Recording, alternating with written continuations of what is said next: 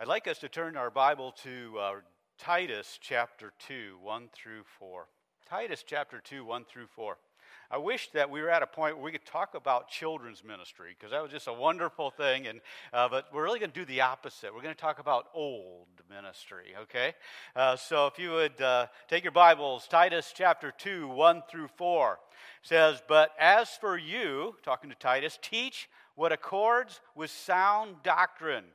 Older men are to be sober-minded, dignified, self-controlled, sound in faith, in love, and in steadfastness. Older women, likewise, are to be reverent in behavior, not slanderers or slaves to much wine. They are to teach what is good, and so train the young women to love their husbands and children." Let's pray. Father, I thank you for the privilege of being a part of this church. Thank you for the times in which we can just not only preach to them, but come alongside them. The times we've prayed together, the times we've talked through issues together, the times that we have just sought to serve together in these just short few months. And we are indeed excited about what you may be doing for them in regard to bringing their next senior pastor. And we ask, Lord, that you will give great wisdom. Father, that which is taking place will be that which brings glory to you, that which will encourage this church to be a disciple-making church, to reach people for your Son, the Lord Jesus Christ, and train them how to reach more people for Jesus Christ. And Father, I ask that you would give great wisdom. We thank you for what you have allowed us to study here in the book of Titus. And Lord, our desire with this book was to help this congregation have just kind of pulling back the veil, if you would, as to what one pastor said to another pastor about what it means to pastor, and to let them have an idea of what they should be looking for in the man that they would bring in to lead their church. And so I pray that you'll use me as your instrument, and that I would truly be helpful. And I ask, Lord, that you would be glorified and that your body will be edified. During this time, we ask in Jesus' name, amen. Godly pursuit, mature ministry.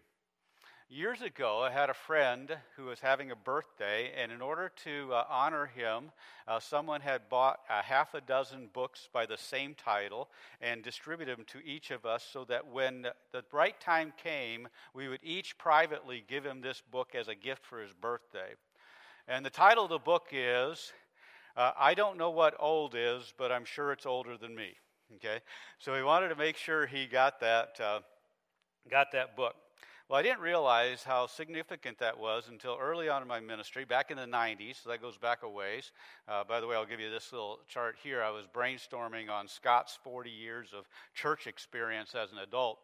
But one of those early, first 10 years, I was trying to be so sober and, one that's doing a closing invitation.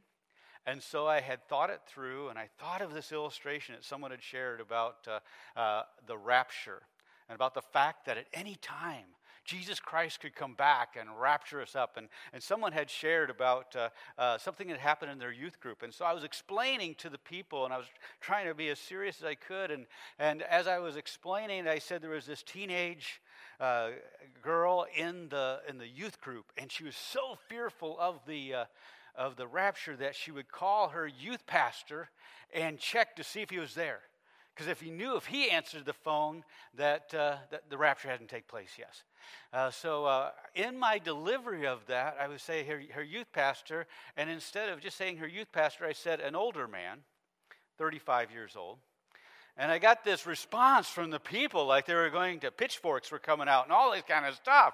And I never realized, wow, that is a really touchy subject, as a 20-something saying those kind of words. So I come into the pulpit today with a little bit of fear and trepidation, but I do so feeling like I'm almost part of the club, okay?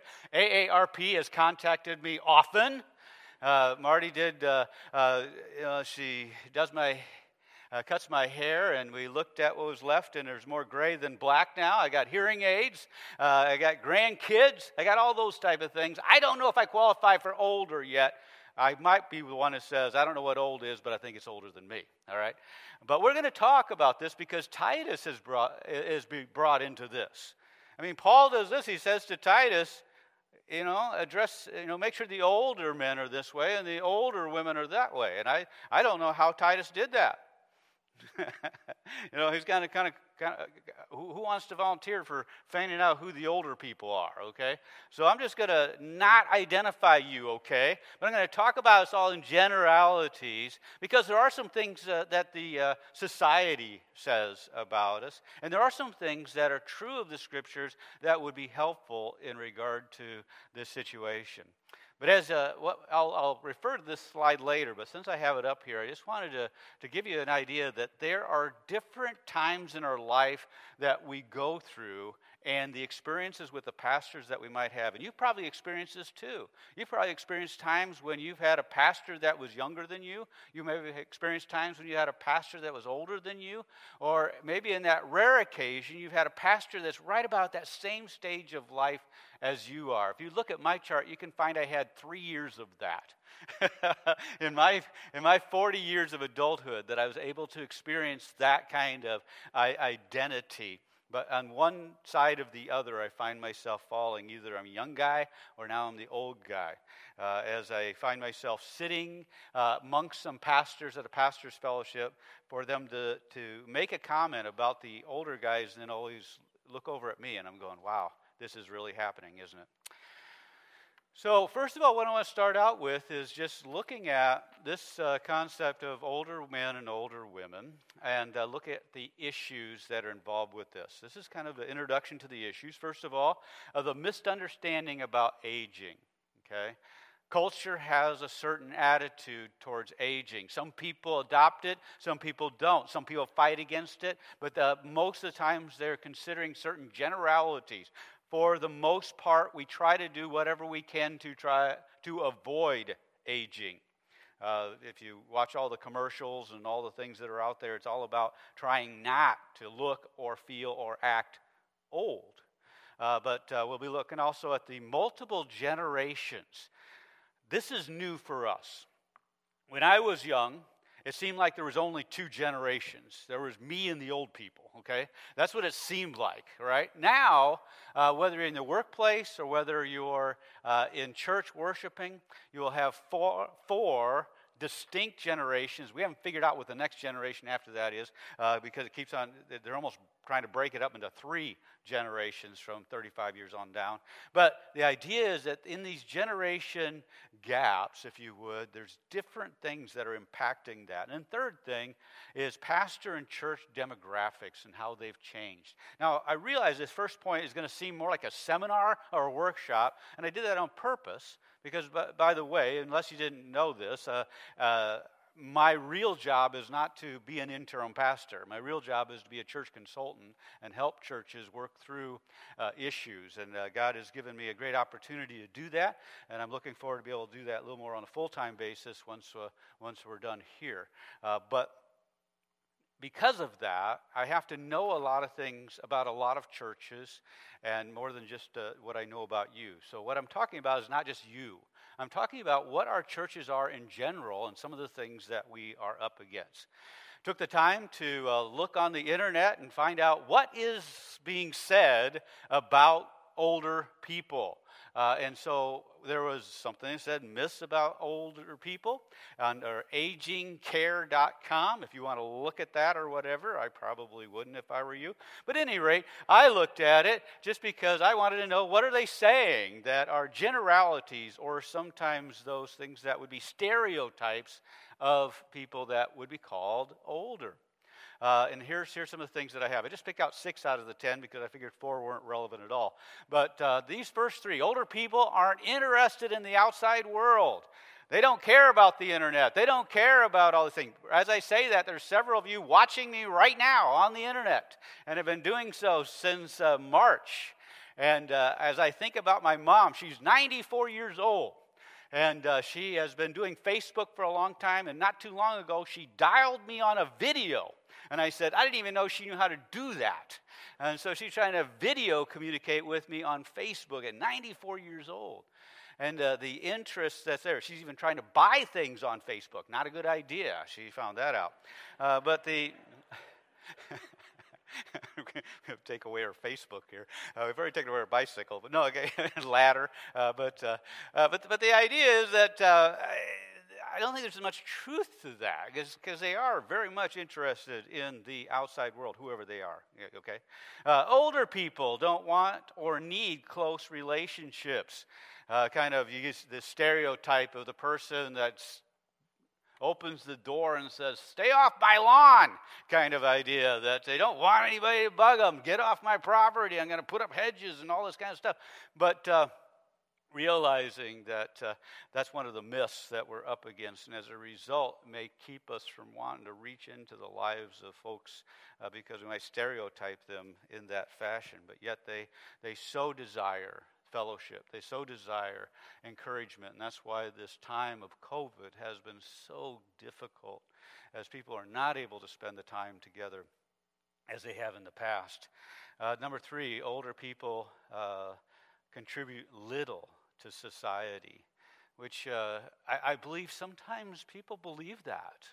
Even those who would consider themselves older would say, I don't have much to offer, not only to society, but maybe even to the church. And we forget the great amount of contribution that is there. And sometimes the most faithful givers are those who would fall into what we call that category. Great counsel comes from individuals that have had time and learning in life. The amount of care. The Bible says that we are able to comfort others with the comfort and the grace that we've received from God. And when we've been around the block a few times, we've experienced some difficulties and some hardships, God not only softens our heart in regard to that, but gives us a great sensitivity to those who are going through a time of trial. And then just the knowledge that is available.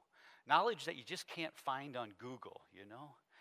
Knowledge that can help gives depth into our relationships. Number 4 is that as age, you get more set in your ways. Don't want to change. You know, I've thought about that. God called Abraham at age 75. Probably should have started when he was 30, because at 75 you don't want to change, right? But he's going to change his whole life and go out and do something different and to start a whole nation with him. Moses at age 80, okay, he gets him to spend his next 40 years leading people. I find that age is not a determiner whether people want to change and adapt. If you consider, when I think of my mom, who's 94 years old, the types of things that she's had to adapt to over the years. What was going on back in the 1920s, you know? What was life like? What kind of things have they had to adapt to in regard to that? Number 5, mental and physical deterioration are inevitable in old age. Older people can't make good decisions about important issues. Someone has said it this way: experience is the wisdom you gain just after you need it. Okay? And the more gray hairs you have, the more of that you have, okay? And another thing to think about, this seems trivial, but Tolkien wrote Lord of the Rings at 62, okay? Noah Webster Dictionary, 66. And then this guy, I have no idea who Harry Bernstein is, but because he's 96, he made my slide, okay? He wrote his first book at age 96, and it was about things that took place in his youth during a very, very terrible time, and it talks about all these various things, and I have no idea what the book's about, but I just put it on the slide. But the idea is that he waited until he was almost 100 years old, and he wrote a book. Physical, John Glenn, you know him, 77 years out in space. And then, of course, everyone knows Paul Spangler. Nobody knows. Somebody knows. But he ran his 14th marathon at age 92. You know how many I've run? Okay, we don't want to talk about the number I've run, okay? There is very little chance I'm going to get 14 in before I get to 92. Let me just say it that way. But just the reality that it's not about chronology. It's about so many other things. But in that chronology, there are some things that we ought to be concerned about. I want to look at the generation gaps. Here's a slide that I picked off the one of the things that I've been studying in regard to the generations. And why do I study that? As a consultant, one of the things that has really been impacting churches is the diversification of age groups, and in some case, the lack of it. Many times I sit down with churches, and I've got their leadership there, and they say our average age of our church is 73. And you realize that's not much diversification. That's not much change. That's not much hope for down the road. And so you have, it becomes a situation of how do we then work with these changes in the generations? They also talk about the cuspers. I don't know if you consider yourself a cusper. I'm supposed to be a baby boomer, but I think I have some of the aspects of the traditionalist, if you would.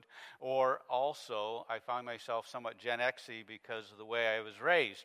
As a single parent, latchkey kind of a thing, I have a lot of those perspectives as well. So I get the bad characteristics of all three generations. That's how I put it.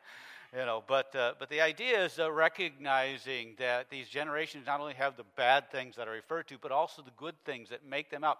And in a sense, those are not designed to be stereotypes, but generalizations so that we can help us learn how to love other people. Stereotypes are designed to help us protect ourselves from other people.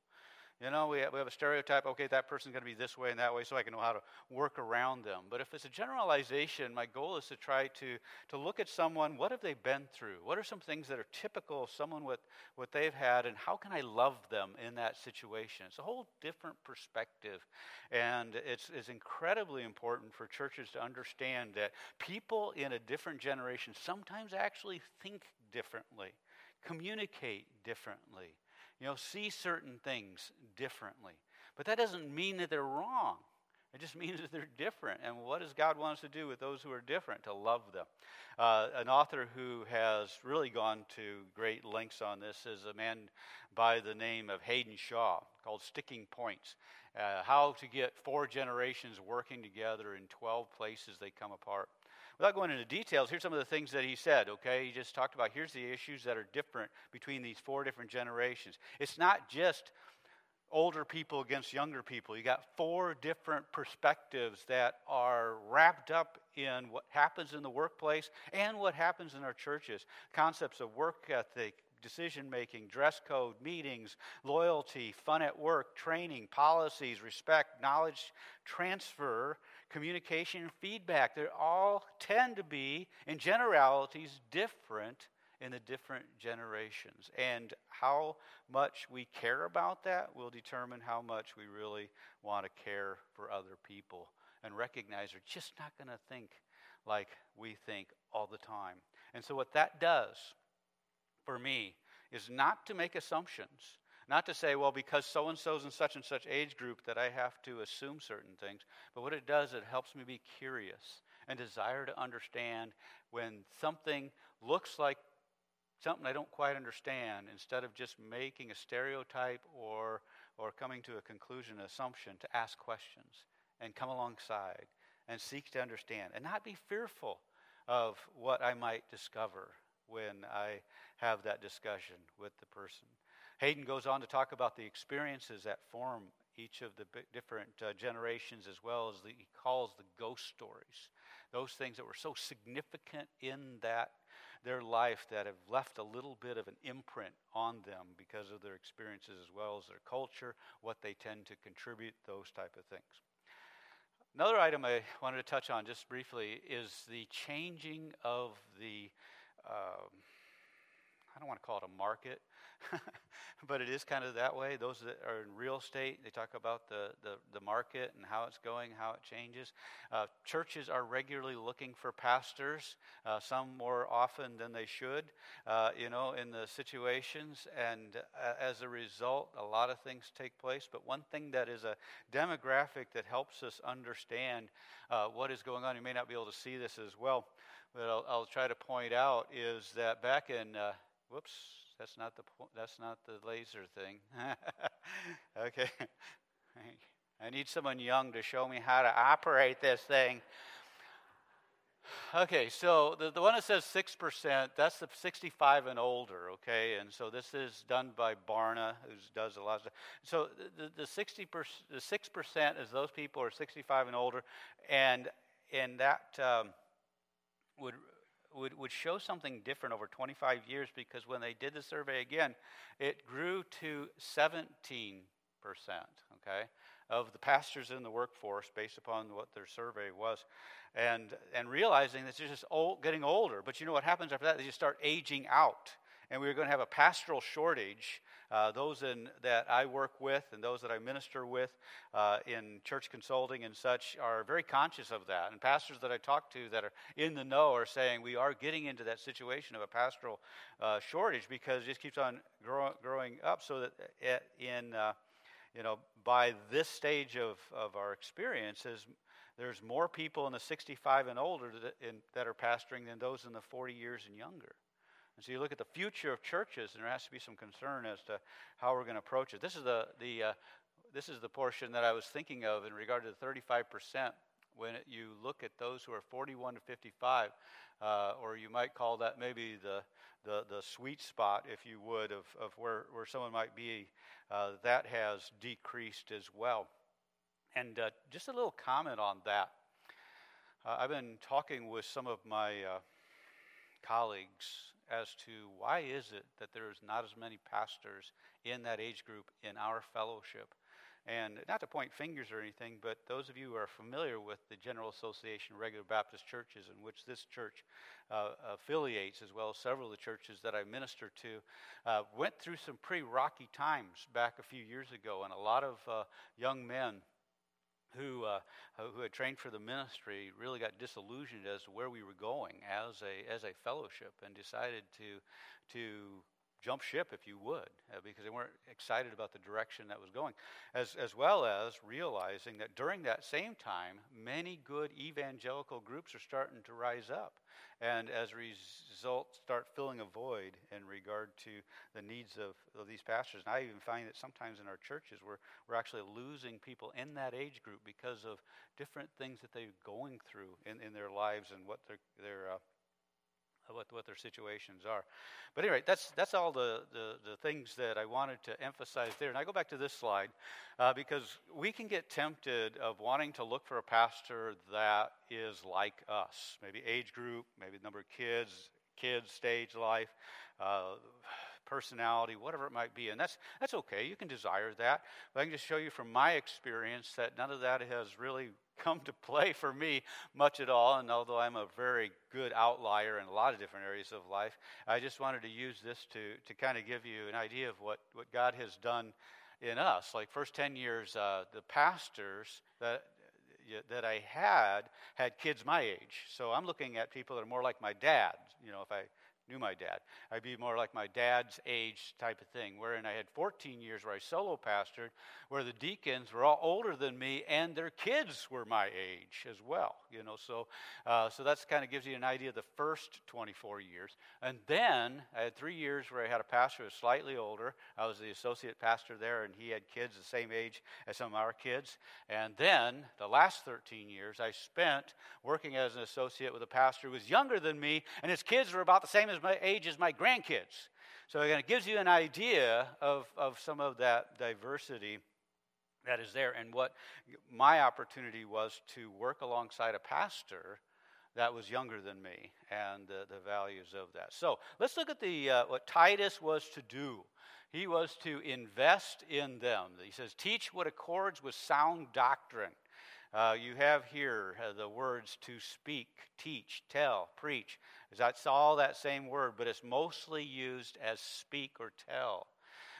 When it's translated. What is fitting, what stands out, what's healthy or sound, that's the word hygiene, basically, where we get that word from, doctrine. So that's what Titus was to do, and he tells them that there's certain perspectives of their relationship that they should have, certain characteristics of them. But I want to just touch real quickly, and this will go relatively quickly, but I wanted to highlight some things that as we seek to minister to those that might be older, Timothy is encouraged by Paul to treat those who are older men as fathers, to have that respect for them. Deference is found in Philippians 2, 3, and 4, that I'm more concerned about the interests of others than of myself, and how do I understand what those interests might be? Paul also encourages Timothy this way: let no one despise your youth, but let set the believers an example in speech and conduct and love and faith and purity.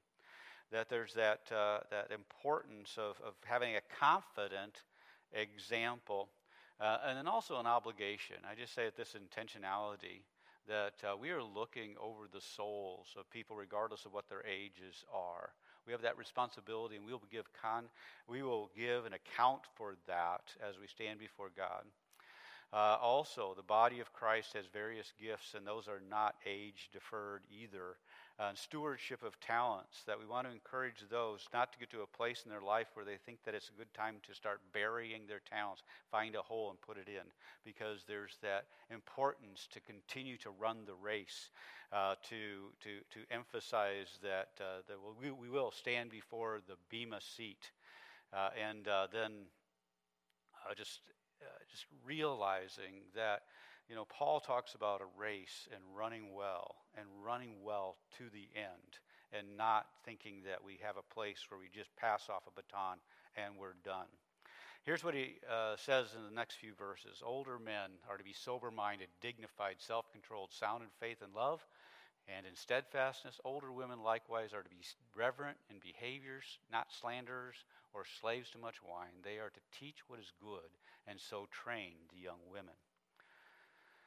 Age does not guarantee, but should expect. And look at those things that are up there. I just kind of put them on there. The sober-minded, dignified, self-controlled, sound in faith, sound in love, sound in steadfastness. Now, I'll tell you this. You notice these things more so when they're not there. When I was a young person and I came up from downstairs in the church only to see what had happened as a ruckus in front of the church, where two people that I had looked up to as pillars of the church were in an argument that led to one of the families leaving, never to come back to the church again. And as a young person, I looked at it and I couldn't understand it. I couldn't understand, why is this?